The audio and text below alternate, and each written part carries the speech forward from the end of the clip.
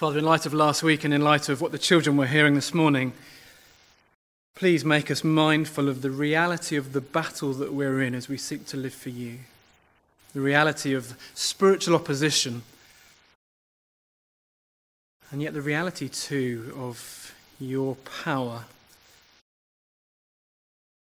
Might we look to Christ this morning, and might you help us. Help me as I preach and help us as we all listen and with your help seek to obey. And be at work, we pray. Amen. Two things before we begin. The first one to say is, as well as having a World Mission postcard, you also have a postcard that goes with this series. They're like London buses. Wait for ages, and then you get two postcards at once. So can I encourage you to take this with you, to pop it in your Bible, to stick it on your fridge, that kind of thing, and to be a family, a church together that seeks to pray this prayer that the Lord Jesus taught us. And on the back there are some lines and spaces where perhaps you want to write people within this room or within this church that we would be praying for each other as we seek to grow in our prayer lives as a church family together. And the second thing to say is that this series is genuinely not meant to be a guilt trip. I feel we need to say that. People say there are few easier ways to make a room of Western Christians feel guilty or embarrassed than to ask them to talk about their prayer lives. And frankly, that might be true. The figures don't make for brilliant reading. Studies show that the average Christian, on average, prays for 5 minutes a day. The thing is, though, we know that prayer is vital. We know it's important. The Bible teaches it again and again and again. We have sermons on it, like Andy from last week. We sing about it, and we'll sing in a bit. What a friend we have in Jesus. Oh, what peace we often forfeit. Oh, what needless pain we bear, all because we do not carry everything to God in prayer. And we know it from experience, don't we? When we pray, life with God is easier in some sense. Our perspectives are more in line with Him. The scary things of life are just a bit dwarfed by Him. So why don't we do it more? Very briefly, because I don't want to focus in too much on this. And we don't need to be guilty because Christ has redeemed us, because we are in Him. We don't need to be proud if we're good at praying because our identity is found in Christ. But why don't we pray more? 4 things perhaps, just to perhaps help us diagnose a bit more of this. Maybe they resonate with you, they resonate with me. The first one is, I think we're practical atheists. We've swallowed the lie that what we see is really all that matters. The tangible things of life are the things that dominate us in our weeks, which means we can easily forget God. I remember speaking to a friend who said, I'm scared by the way I can get to the end of my day at work and suddenly realize I've not thought about God for the last 8 hours. And I resonate with that in some sense. We can't see Him, He's out of sight, and so too easily He's out of mind. Secondly, we're proud. We're like Adam and Eve in the garden, and we think we can do it better by ourselves, and we don't really need Him. We can do life without God, as the disciples last week, as our kids lot this week. And we sort of tut at the disciples and then realize we're tutting at ourselves. Thirdly, we're too busy. Isn't life hectic? We run from one thing to the next, one meeting to the next. Our evenings are full. We're late to bed. We sleep through the alarm clock and the day begins again. And we're always catching up. And fourthly, we're distracted and we're ill-disciplined. That is, we never switch off. Our phones are in our hands and we've got these notifications coming through again and again. And someone's texted me and it's a calendar and it's a WhatsApp message. And we've got life pouring in on us. We're the Duracell bunny. We keep going and going and going, and then we crash for the night, we recharge our batteries, and it starts again. And there's no space. We're distracted and ill-disciplined. And I know there are many more. It is a spiritual battle. We don't quite know where to start as we pray. The duvet is hard to defeat, isn't it? Maybe there are other physical or mental issues making it hard for us to pray. It is hard, but where do we find help? Well, hopefully this series will give us some pointers with that. I take it we find help in the one who prayed. We look to Jesus. Hectic life, overfull diary. And yet again and again and again he excuses himself. Finds somewhere quiet and he prays. And he gets busy and he prays more. Jesus is the one we need to listen to. It said that the Lord's Prayer comes from the Lord of prayer.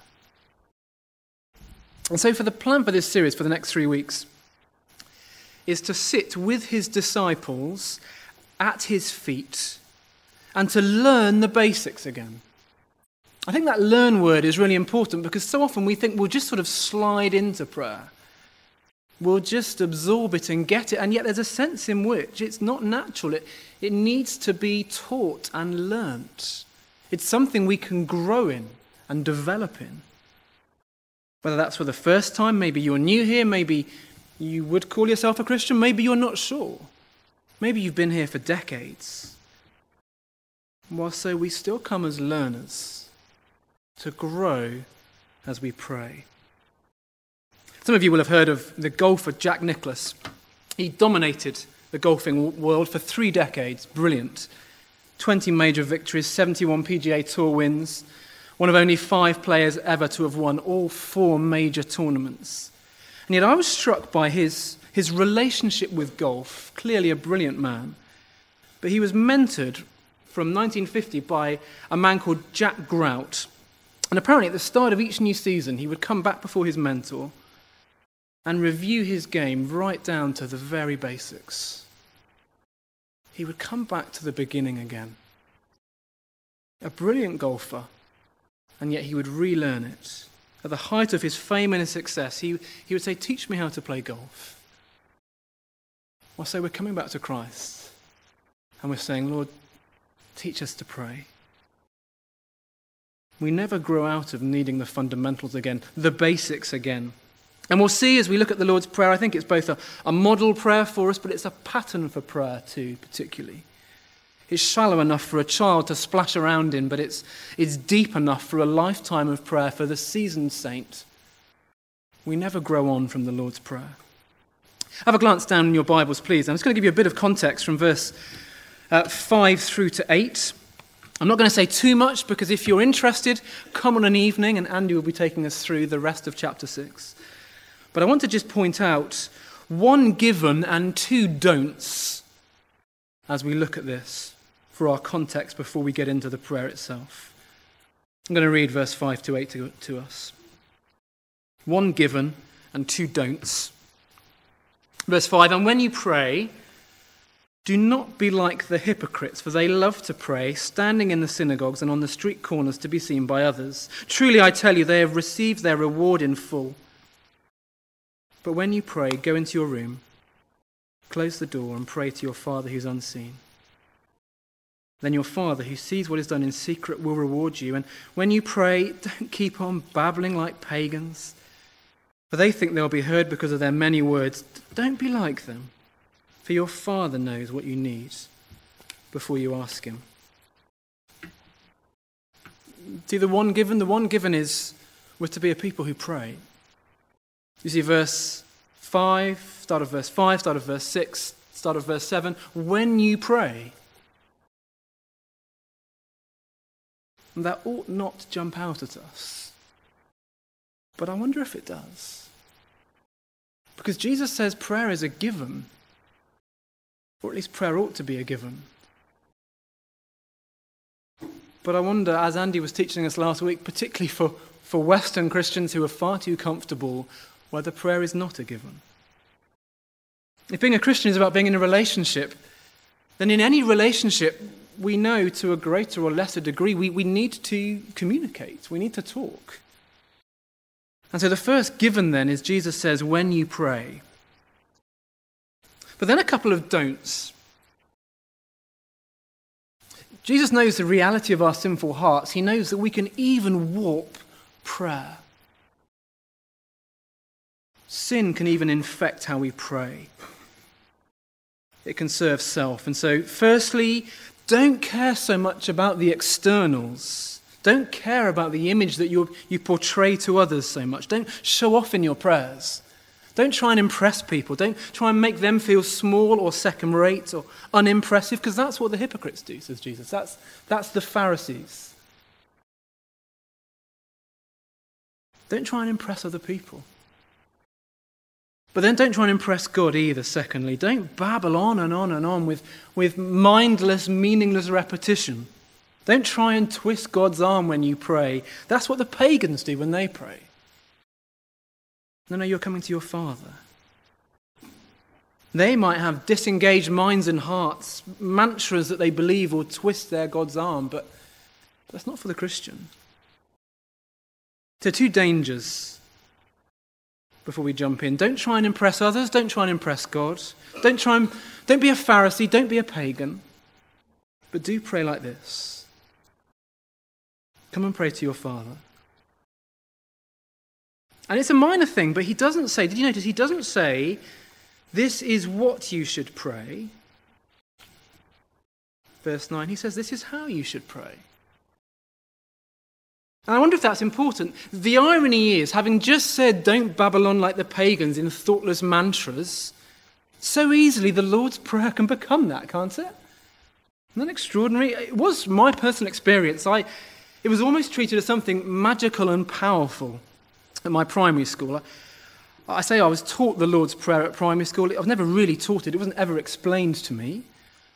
I could parrot it off with the best of them. I didn't understand it. I made mistakes until I was about 13. I could have sworn it was Halloween thy name, which confused me, but that's what everyone else was saying.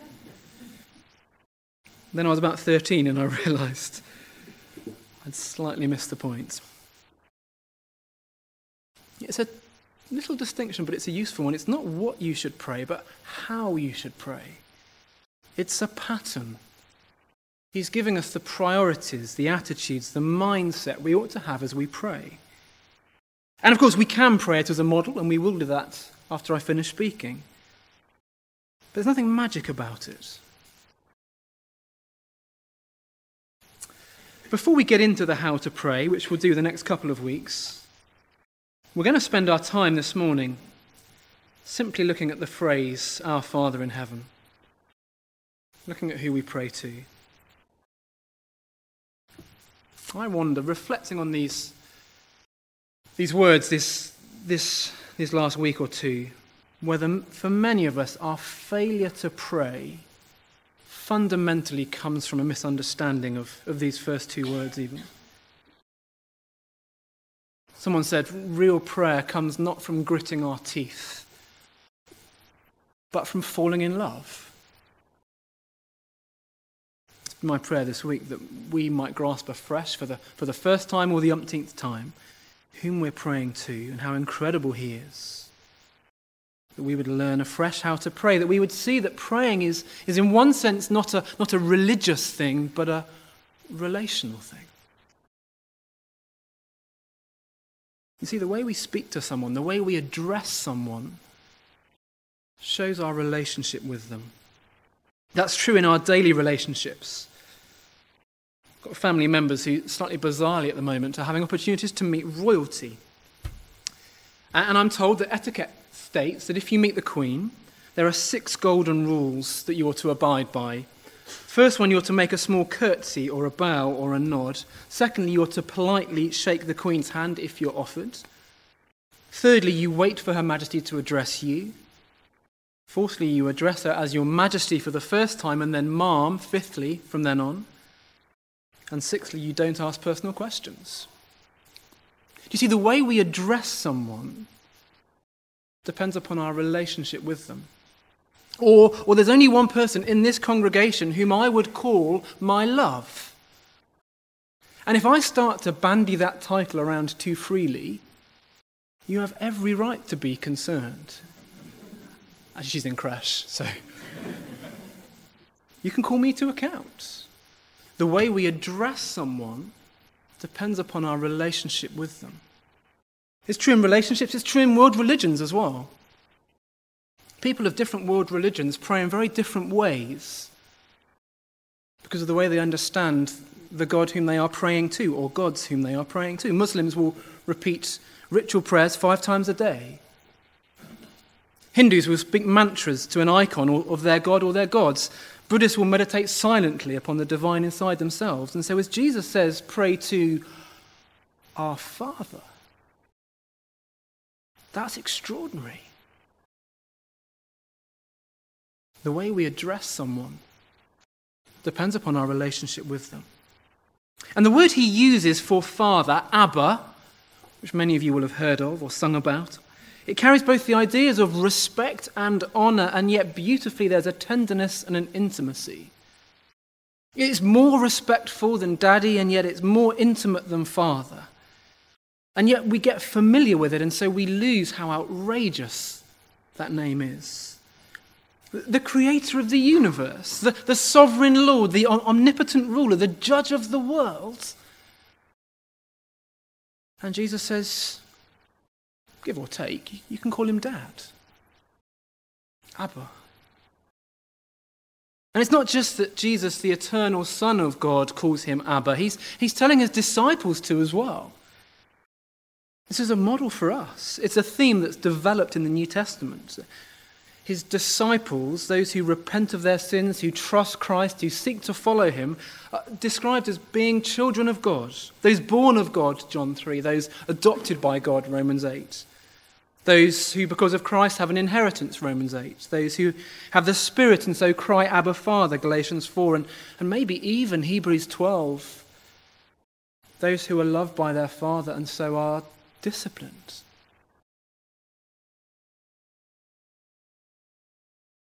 And yet it's something of a tightrope as we think of God as Father. This intimacy and this respect so easily gets skewed. There's an intimacy and a closeness, yet that should never creep into familiarity or irreverence, as if he's our mate in some sense, as if we're equals even in some sense. And there's a respect and an honour and an awe, but that shouldn't creep into distance or remoteness. He's not aloof or uncaring. He's our Father. Easily we get that tightrope wrong, don't we? We drift either way. It's probably right at this point just to put into a lay-by for a moment and just think about this language of Father. Because no doubt for some of us that will be difficult. It may bring up all kinds of bad memories, all kinds of associations, all kinds of problems. In fact, some people might say, well, if God is like my Father, I'm not interested, thanks. Maybe your earthly father simply wasn't there for you. He was absent, and so you think of God as being absent. Maybe he was unreasonable. So you think of God as being unreasonable. Maybe he was unreliable. So you think, is God unreliable? Maybe even he was mean, he was unkind, maybe even abusive. And so you're thinking, is that what God is like? Yeah, if I can put it this way, and I say it carefully and humbly, I wonder if often the reason we get angry about absent, unreasonable, unreliable, mean fathers is because there's something in us, something fundamental in us that knows that's not what our fathers are meant to be like. Because God the Father made the world and fundamentally and foundationally we were made to know him. And so when our earthly fathers are imperfect, which they always will be, when we realize they don't reflect God as Father, we know there is something profoundly wrong. It's not the way the world is meant to be. And it sounds a bit cheesy, but I think I need to say it. He is the Father whom you have always longed for. He is the Father, perhaps, that you still long for. So friends, Magdalen Road, don't let your experience of your earthly father rob you of the reality of your heavenly Father. Go to him, speak to him, tell him, ask him even to help you love him as your Father in heaven.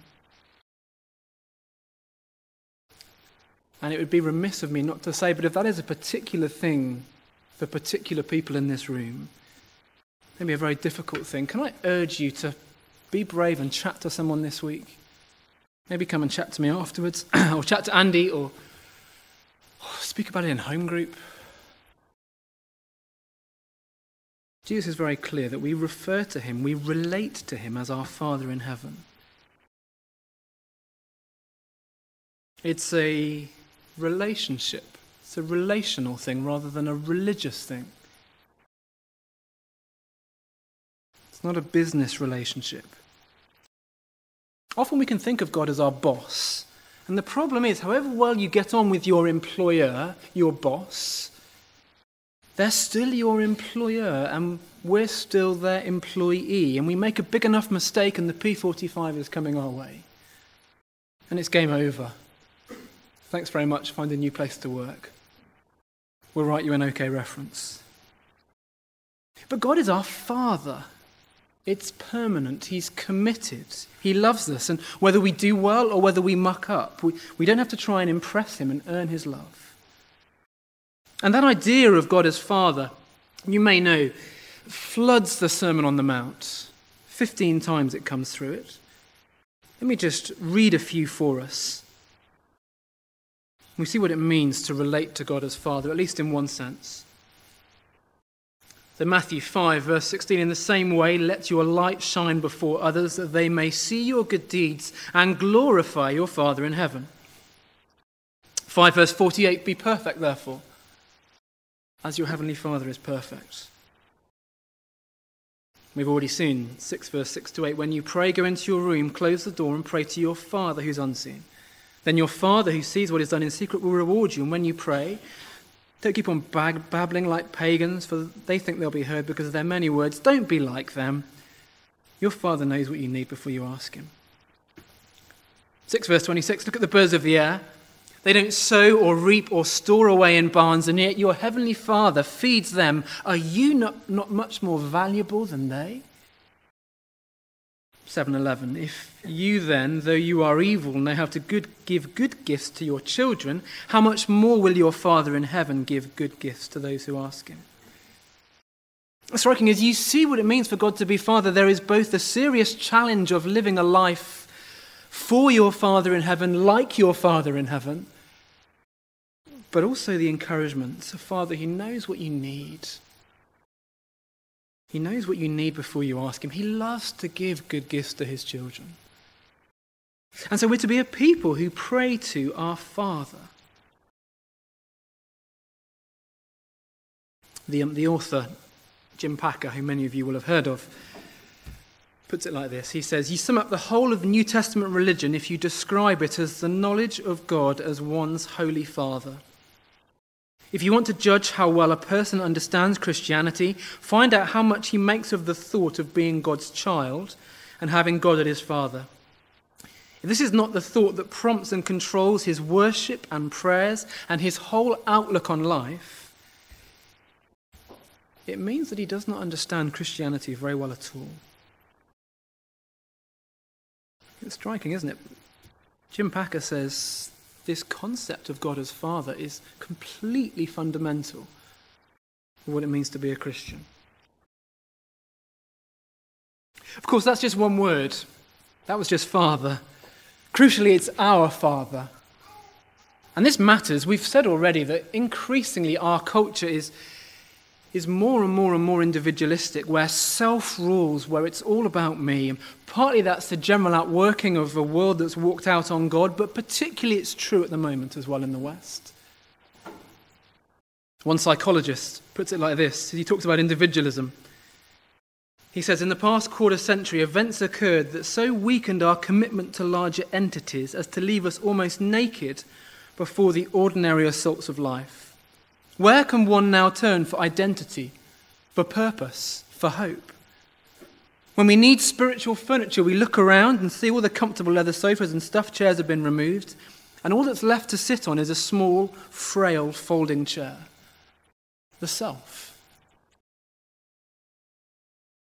You see, he looks around our culture, around our society, and sees this turning away from corporate, from togetherness, highlighting individualism. And the danger with that is, I'm not up to being the answer to my own problems. Being sat on a small, frail, folding chair, the self is not going to be great for the long term. We can't do it. And so Jesus says to us, you pray, our Father. You're part of a larger entity. You're part of a family. It's not the Father, as if God is unrelated to you in some sense, but together we pray to our Father as a family. There's a corporate thing. It's not even my Father, which guards us from being prone to selfish praying. Friends, I'm afraid your Christian life is not just about you and God. It cannot be. It was never meant to be. Look around you. Look around you. He is our Father together. In a fortnight, we'll be looking at the kind of final half of the prayer, and Jesus will not teach us to pray, "Give me today my daily bread." But he'll teach us to pray, "Give us today our daily bread." He won't say, "Forgive me my sins as I forgive those who sinned against me," but he will say, "Forgive us our sins as we forgive those who sinned against us." He won't say, "Lead me not into temptation, but deliver me from evil," but lead us, deliver us. But I wonder if most of the times when we pray the Lord's Prayer, we pray it as an individualistic prayer, where I'm at the centre. It's a prayer we pray together. It would be a nonsense for us to pray for daily bread and for me to get what I need, and I've got bread coming out of my ears, and you haven't. Oh, I'm sorry. Hard lines. No, we're a family. As we pray it together, that's how families work. We share. We have a responsibility. Our really matters. It ties us to everyone else. It changes how we think of being a Christian. And so we pray to our Father. It's why corporate prayer meetings are so important. We're not going to bang that drum just yet, but watch out in the next couple of weeks. We're going to relaunch First Tuesdays in October, which will include some food and have more of an opportunity to be together and to worship and to spend time together as well as praying to our Father. You'll hear about that in a bit. So our Father in heaven will be much quicker. The fact that our Father is in heaven is such amazing news. Because in part it means he is in the place where he reigns and he rules. That is, he is the one who is able to answer prayer. He is at the center of the universe. He is in charge. He is in heaven. He is infinitely powerful. Psalm 115 says, "Not to us, Lord, not to us, but to your name be the glory because of your love and faithfulness. Why do the nations say, where is their God? Our God is in heaven. He does whatever pleases him." He reigns and he rules. Do you see, if it was just, "Our Father, hallowed be your name," then maybe we don't know whether he can answer our prayers. He's a father, that's great, but does he just have a good listening ear? Is he the kind of father who always has time for us, the kind of father who really cares, but when it comes down to it, is a bit useless? He can't actually help that much. No, he's our Father in heaven. He rules and he reigns. He's not just willing, but he's able to answer prayers. Nothing is impossible for him. And if that's right, if it's part of his will, then that prayer that you are praying, that prayer perhaps that you keep coming back to, that you're persistent in,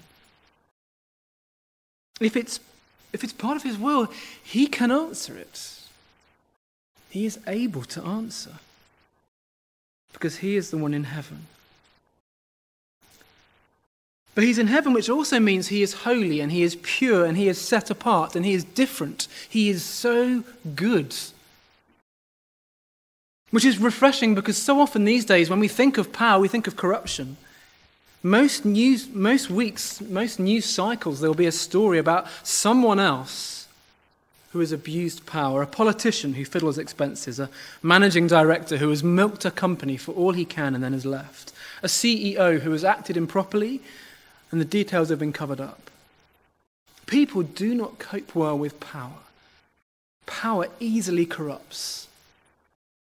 Sinful hearts struggle with power and authority, and yet our Father in heaven, he reigns and he rules, but he is incorruptible. We can trust him. He is so powerful, but he is so good. So good. One of my favourite iconic photos of history helps me in a way to try and get my head around something of these first 4 words from this morning, and it's this. See that? I hope it's not irreverent, but here we have President Kennedy, JFK, arguably at the time the most powerful man on the planet, at least in human terms, the President of the United States. And yet what do you see? Who do you see underneath his desk? His son, John F. Kennedy Jr. Isn't that beautiful? That just captures just a glimpse at least of something that we've seen as we start this Lord's Prayer series. Our God is so powerful, so very powerful. He rules and he reigns. He is able, he is good, and yet we have this incredible privilege. We have this privilege of coming before him as Father. Someone's put it, who is the one person who can wake up the king at 3 a.m.? The king's son. His child. And so let's pray. Do grab your postcard, and we'll start off by praying the Lord's Prayer together. Let me urge you not to babble on like pagans, but to engage, to pray, rather than simply saying words. Jesus said, "This then is how you should pray," and so we pray together. Our Father in heaven, hallowed be your name. Your kingdom come, your will be done, on earth as it is in heaven. Give us today our daily bread, and forgive us our debts, as we also have forgiven our debtors. And lead us not into temptation, but deliver us from the evil one. Our Father in heaven, we thank you for the extraordinary privilege of prayer. We thank you that we can come to you as Father, the one who loves his children. Thank you that you are our Father and we come to you together. Thank you that you're in heaven. Thank you that you are in the place of power, the place where you reign and you rule, and yet the place of purity. Thank you that you are so good. Thank you that we can trust you. Thank you that you are not corrupted by your power. And Father, we pray for ourselves as individuals, and we pray for us as a church, that we might be a church increasingly who turn to you and to pray. In our daily living, might we be a people increasingly who pray. In your Son's name, amen.